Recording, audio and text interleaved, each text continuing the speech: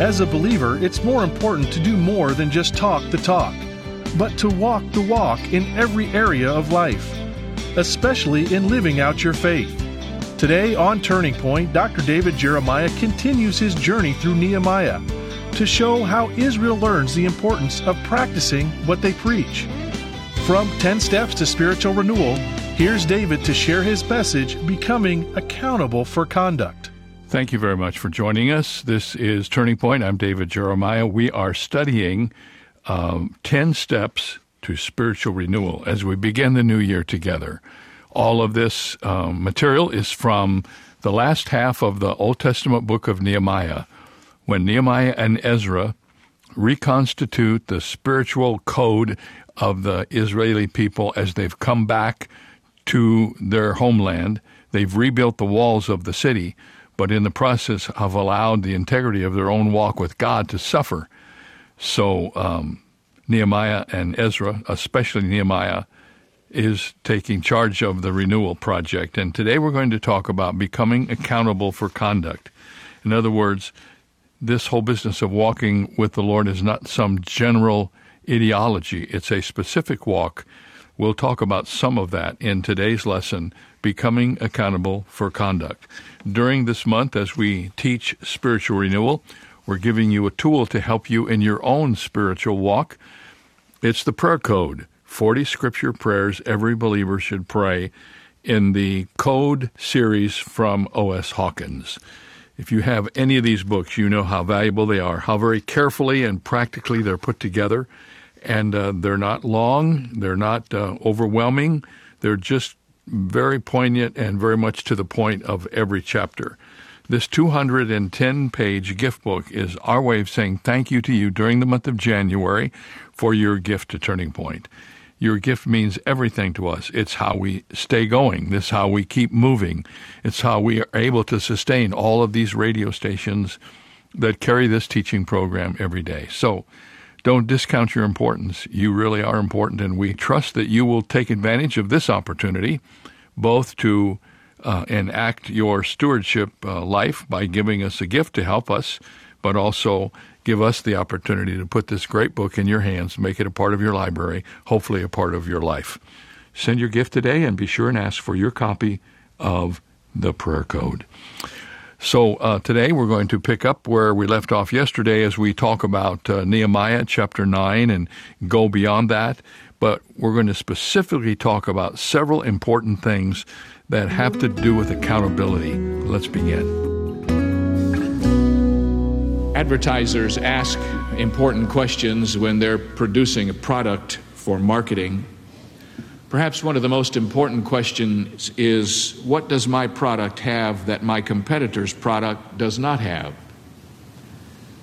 What is it that I have that will give me a sales advantage over my competitor? In the field of marketing, that question is defined as the theory of differential advantage. Marketing managers have long understood and agreed that the maintenance of a strong differential advantage is the most effective means of promoting a product. The success or the failure of a particular product in the marketplace is often the result of their adherence to that principle.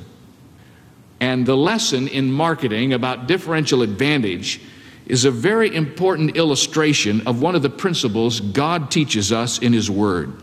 You probably have heard that the Jews were a peculiar people.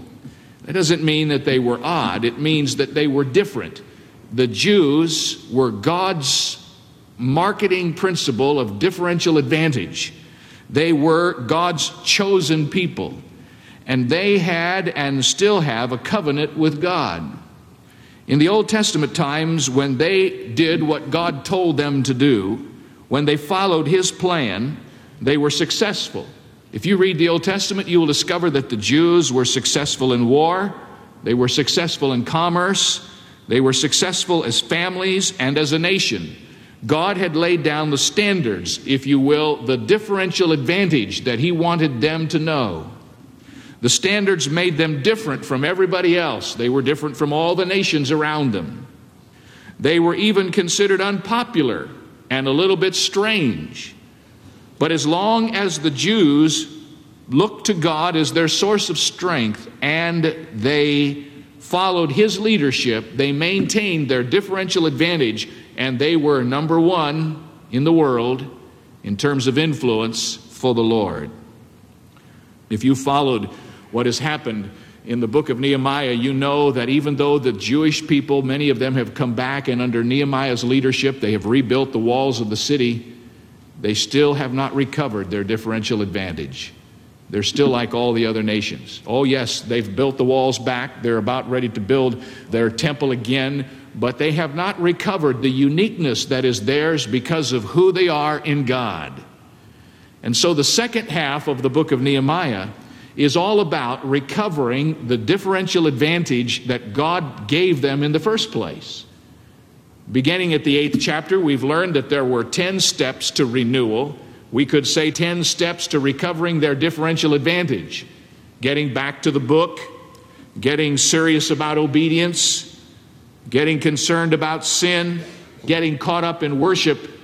And then in these few verses that are not just lists of people here in the 10th chapter of Nehemiah, we have the fifth thing that they do to recover their differential advantage, and that is they become accountable for their conduct. Actually, the 10th chapter begins in the last verse of chapter 9. For in the last verse of chapter 9, we are told that the Jews decided, because all of this, we will make a sure covenant and we will write it, and our leaders and our Levites and our priests will seal it. They got serious about their conduct, and they decided to become accountable for it, and literally to put down on paper what they were committing themselves to do. And it wasn't anything new. It was just going back to the old differential advantage that God had built in the first place. They'd gotten away from it. They'd started to be like all of the other nations, and they had begun to violate the uniqueness that God had given them. And now they're saying, we want to come back and be again God's unique, chosen, special people. And so they decided that they would make a covenant and that they would sign it, each one of them, and they would commit themselves to certain kinds of conduct. Now, before we proceed to the promises that they make and the things they write down that they're going to do, it's important for us to take a brief look at the people who signed the covenant. If you look at Nehemiah 10, you will discover a list of 84 names, and no, I'm not going to read them. Nehemiah's name is first, and following Nehemiah you will find the names of 22 priests in verses 1 through 8, 17 Levites in verses 9 through 18, and 44 others who were called leaders or heads of homes in verses 10 through 27. More important than the names, however, is what verse 28 says was true of every name that appeared on the document. Look down in your Bibles at verse 28 in the 10th chapter, and notice what it says. Now the rest of the people, the priests, the Levites, the gatekeepers, the singers, the Nethinim, and all those who had separated themselves from the peoples of the land to the law of God, their wives, their sons, and their daughters, everyone who had knowledge and understanding. Note two things about this list of people that is signed at the bottom of this covenant. Two things that are very important. First of all, we learn that they were the people who had separated themselves from all the heathen and all of the heathen lifestyle. They'd made a conscious decision. We're not going to go on being like the world. We're going to walk away from the world and be different. And notice, secondly, they were all the people who understood what they were doing. This was no mass hysteria. This wasn't an emotional meeting where everybody came up and flowed in with all of the decisions. But the Scripture says each person who signed this covenant understood what they were signing. That means that there weren't a lot of little children's names on the covenant. These were for people who were above the age of accountability, who understood what they were doing. And knowing what they were doing, they signed their names. You should pay very close attention to a portion of verse 28, which says that when they came to sign the covenant, their wives, their sons, and their daughters were included. It was families that came together, and it was a oneness of family members under the leadership of the priest within their family, who was the priest, the husband. And they came together as one to become a part of this new commitment to recover their differential advantage for God. Now, the signees of the covenant then were Nehemiah, followed by the Levites, followed by their brethren, and the chief of the people, and finally by the rest of the people. And that's pretty much the introductory information. I'd just like to point out the three things that they agreed to do. It's not difficult to find it here, and there are not many things on this covenant, just 2 or 3, but boy, what a difference they made. First of all, they vowed to separate themselves from the world. I want you to read with me, beginning at verses 28, and let's just read down through the end of the 30th verse. We've read verse 28. Let's jump on in verse 29. They joined with their brethren, their nobles, and entered into a curse and an oath to walk in God's law, which was given by Moses, the servant of God, and to observe and do all the commandments of the Lord their God, and his ordinances and his statutes, that we would not give our daughters as wives to the peoples of the land, nor take their daughters for our sons. They said, we are not going to do this anymore. We've been doing this for a long time. We've been intermarrying with the people around us, and we are making a covenant that we will not do that again. We're putting our name down here. We're going to sign it. We want everybody to know we are making a decision to separate ourselves from the world. Their vow under the covenant implied that they would not intermarry with the heathen. And of course, this was very necessary to preserve the purity and keep them from idolatry and immorality. If you go back and study the Old Testament, you will discover that the worst thing about intermarrying in the Old Testament scriptures was not simply that they broke God's admonition not to do it, but through the intermarrying with the foreign people, they got into idolatry. They began to worship false gods, and God knew that. He said, don't you go and marry somebody from a heathen culture, or the next thing you know, you'll be bowing down before that heathen god. You'll be an idolater. And almost without exception, every time you see this standard is broken down and they begin to intermarry, they begin to worship false gods. Now, even today, we learn the danger of that, don't we? Very difficult for a person who loves the Lord to marry somebody who is involved in a cult or does not love God and maintain the direction of their faith and the deepness of their commitment to God. That's why we believe the New Testament is an echo of this Old Testament principle. The New Testament says, be not unequally yoked together with unbelievers. It says, come out from among them and be ye separate, and touch not the unclean thing, and I will receive you and will be a father unto you, and you shall be my sons and daughters, saith the Lord God Almighty. I believe that for Christians today, we ought to make a covenant that we will not marry those who are not believers. We will not enter into a marital relationship with those who don't know our Lord. I've told our young people, our children, that the best way to do that, the best way to carry that out is never to date someone who is not a Christian. You say, well, you know, that sure does limit your options, and maybe your options need to be limited. Let me just remind you, and I know this is old wives' tales, but it's true, that every marriage began somewhere with a first date. So if you don't ever date someone who's not a Christian, you'll never end up marrying somebody who's not a Christian. Does that make good sense? The people of God under the leadership of Nehemiah said, we know that it's wrong what we've been doing, marrying those who don't know our God. We commit ourselves not to do it. So their first vow was a vow to separate themselves from the world.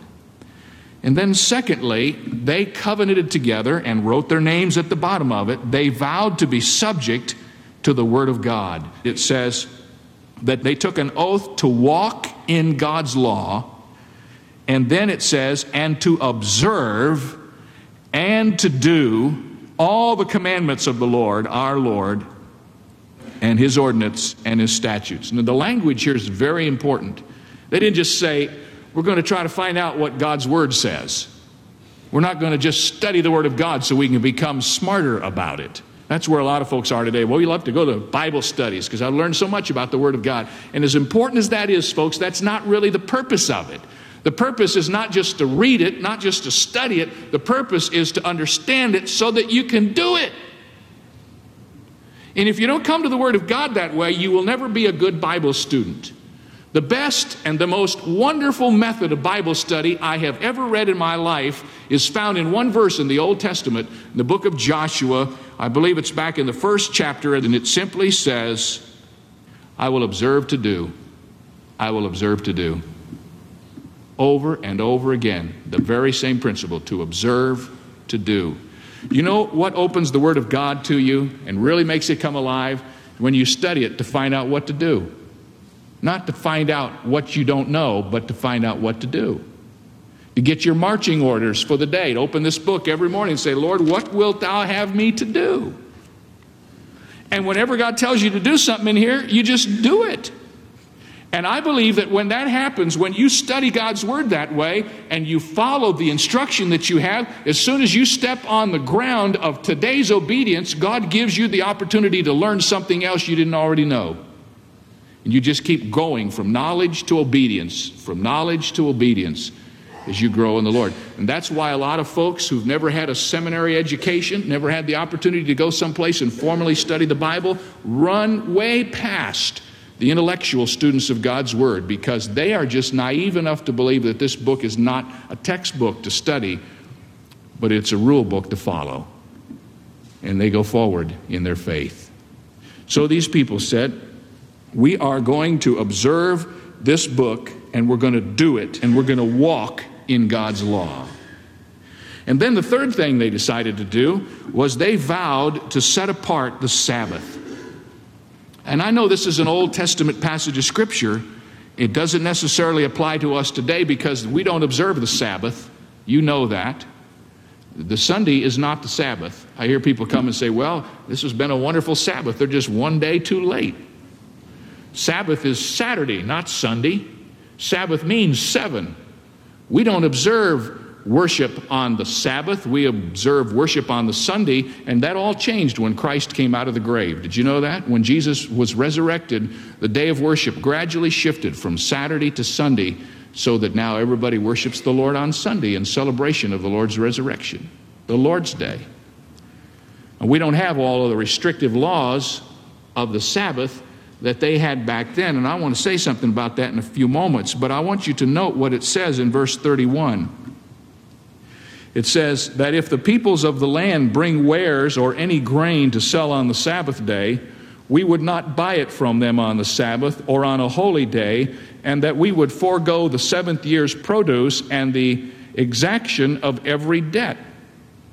Now, what was happening to the Jewish people who lived in Jerusalem now that the walls were built is that all the nations from around were bringing all their wares and kind of setting up Kobe's swap meet outside the walls. You understand what I mean? And they're bringing all their wares. And, of course, Sunday's a great day to do that because you're not working. A lot of these people, they knew they could just walk outside the walls and they'd sell all this stuff. And that violated the Sabbath laws, and the people knew it, and they said, we've committed ourselves, we're not going to do that anymore. And so a lot of folks have taken all the Sabbath laws and they've brought them over and they've just put them right down on the Lord's Day, and they've said, you have to function on Sunday exactly as the Old Testament people functioned on Saturday, and I don't believe that's true. I don't think we're under that. You know, the only law of the 10 Commandments that is not repeated in the New Testament, do you know what law that is? It's the one we're talking about right now. There's no repetition of the Sabbath law in the New Testament. Now, you say, well, Pastor Jeremiah, I hope you were going to say something stronger about the observance of the Lord's Day than what you just said. I like to say it this way. The Old Testament people were taught to observe the Sabbath to keep it holy, H-O-L-Y. And I think God wants us to observe the Lord's Day to keep it holy, W-H-O-L-L-Y. He wants us to keep the whole day for the Lord. And while we aren't under the Sabbath laws, it seems to me that we've gone clear to the other extreme to the point where we're embarrassed if we're asked to do anything other than show up at one service on the Lord's Day. And it seems to me that what the Lord's Day is all about is giving the day to the Lord. Let the Lord have the day. That doesn't mean you have to crawl in your shell in the afternoon and not breathe. I don't feel real good about a lot of boisterous stuff that attracts a lot of attention to what you're doing, but I think Sunday can be a time of great joy and relaxation and fellowship. You can have fun on the Lord's Day, but you know something? You ought to give the day to the Lord. I was with that group of pastors, and one of them said, you know, it's really kind of ridiculous when you stop and think that we keep trying to perpetuate something that 70% of our people say they don't want. And he was talking about Sunday night. And so they said, we're phasing it out. We're going to home Bible studies, and you just give us a year or so, we won't have any Sunday night service. And I wanted to say, well, that's all right. They'll come over to our place. Because I know a lot of folks that still think Sunday night's okay. You know, Sunday ought to be a time that we can serve God. I'm always tired at the end of the Lord's Day, but it's a good tired. It's the greatest tired I know, because you just spent yourself doing the Lord's work. And so these people, they made a covenant that they were going to keep the Sabbath. And I'm not saying we should go back and recover all the Sabbath laws, but I think maybe we need to take just a little bit of check as to what we do with the Lord's Day. And whatever else we do, we must never use the Lord's Day as an excuse for not doing God's work. A lot of folks take Sunday as an excuse to get away from the things of God, which is clearly the opposite of that for which it was intended. It's meant to be a day that we can devote to the worship of the Lord and the fellowship of God's people. You go to another country, my friend, and find out the appreciation they have for the Lord's Day. You'll discover we've gotten calloused about it. They'd meet all day long if you'd let them. And they don't get tired of it. They just love being with God's people. Well, so these folks, they made this covenant and they signed their names to it. And there's one other thing that we'll get to in another time. They also made a covenant that they were going to support the Lord's work financially. They, if you want to take a quick look at it, verse 32 says, they made ordinances for ourselves to extract from ourselves yearly 1/3 of a shekel for the service of the house of our God. They voluntarily signed a covenant that they would have pay deductions taken out of their check and sent to the church. Do I hear an amen? No, I don't hear any amens. I mean, this is so important, I'm going to devote a whole sermon to this one. Because they were committed to the support of God's people and of God's house. Now, what this is more than anything else, men and women, is just a covenant of God's people to protect the differential advantage. I want to end where I started. What kind of a differential advantage do we have as believers? Do people see in us anything that's different? We keep trying to be so much like the world, we're losing our opportunity. If you are so much like the world that they can't tell who you are, you've lost your opportunity to say anything to the world. We keep flowing in with all of the new things, and we're losing our differential advantage for the cause of Christ. Maybe we need to sign a covenant too. And we're going to get back to being God's people. Isn't that a hard continuum sometimes to find our place there, that we don't get all caught up in the peripheral things, but yet at the same time we maintain our differential advantage? God has called us to be in the world, but not of it. To stay in touch with those around us, but never to get caught up in the philosophy. We need to sign some covenants and protect our differential advantage. Well, there's examples of the need for that almost every day in our churches, in our schools, in our families. The differential advantage of being a Christian. Let's not try to get so much like the world that nobody can tell the difference between us and them. Doesn't mean we have to be weird and crazy. It just means we have to maintain what we believe and not be colored by what happens around us. Tomorrow and Friday, we're going to go to the 10th chapter of Nehemiah, and there we're going to talk about another part of the renewal process, and that is making sure you're ready in the whole area of the stewardship of your life. We've called this taking a pledge to give. Just as today, back in those days, there was a plan of economy for the people of God. They had to buy into that. They had to make sure they understood it and participated in it, just as we do today. Don't forget, friends, we want to give you this book, The Prayer Code, and we'll do that when you send a gift to help us. This is kind of a thing we do every month. We provide this resource to enrich your life, and it's our way of saying thank you for your investing in the ongoing ministry of Turning Point. Your gifts are important. We're very grateful for them.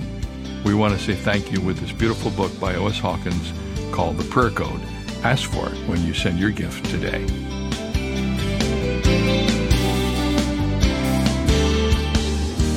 For more information on Dr. Jeremiah's series, 10 Steps to Spiritual Renewal, please visit our website, where you'll also find 2 free ways to help you stay connected: our monthly magazine, Turning Points, and our daily email devotional. Sign up today at davidjeremiah.ca/radio. That's davidjeremiah.ca/radio. Or call us at 800-946-4300. Ask for your copy of O.S. Hawkins' latest book, The Prayer Code, 40 Scripture Prayers Every Believer Should Pray. It's yours for a gift of any amount. You can also purchase the Jeremiah Study Bible in the English Standard, New International, and New King James versions, available in several durable and stylish cover options. Get all the details when you visit our website, davidjeremiah.ca/radio.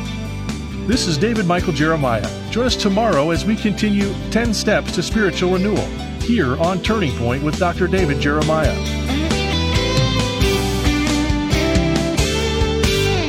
Turning Point's new 365-day devotional Every Day with Jesus is available now. Filled with inspirational readings from Dr. David Jeremiah and paired with Scripture, it will encourage you each day in your walk with God. This popular resource is yours with a gift of any amount in support of this program. And when you give a generous gift of $120 or more, you'll receive 4 copies so you can share them with others. Learn more at davidjeremiah.ca. That's davidjeremiah.ca. In all we do each day, Dr. David Jeremiah and Turning Point work to make a global impact for the kingdom of God. But we can't do it alone. That's where Bible Strong Partners come in. These loyal monthly supporters form the foundation of Turning Point, allowing Dr. Jeremiah to teach the whole counsel of God. Partnering with Turning Point enables you to share in the eternal impact of this ministry, leading people to Christ through our media and printed resources, multiplying Bible teaching broadcasts, presenting the gospel around the globe, and strengthening the saints. In appreciation for your partnership, Turning Point wants to provide you with exclusive monthly resources and study guides, member-only communications, an on-demand library of study content, and so much more. Are you ready to see what the Lord will do? Let's expect to change the world together. Go to davidjeremiah.ca/BibleStrong to become a Bible Strong partner today. That's davidjeremiah.ca/BibleStrong. Abraham Lincoln, considered by many to be the greatest American president, apparently did not think very highly of his own qualifications. Seriously, he said, "I do not think I am fit for the presidency." That sounds like a humble thing to say, but the Apostle Paul said something that makes me think otherwise. He said none of us should think of ourselves more highly than we should, and I assume not lower than we should either.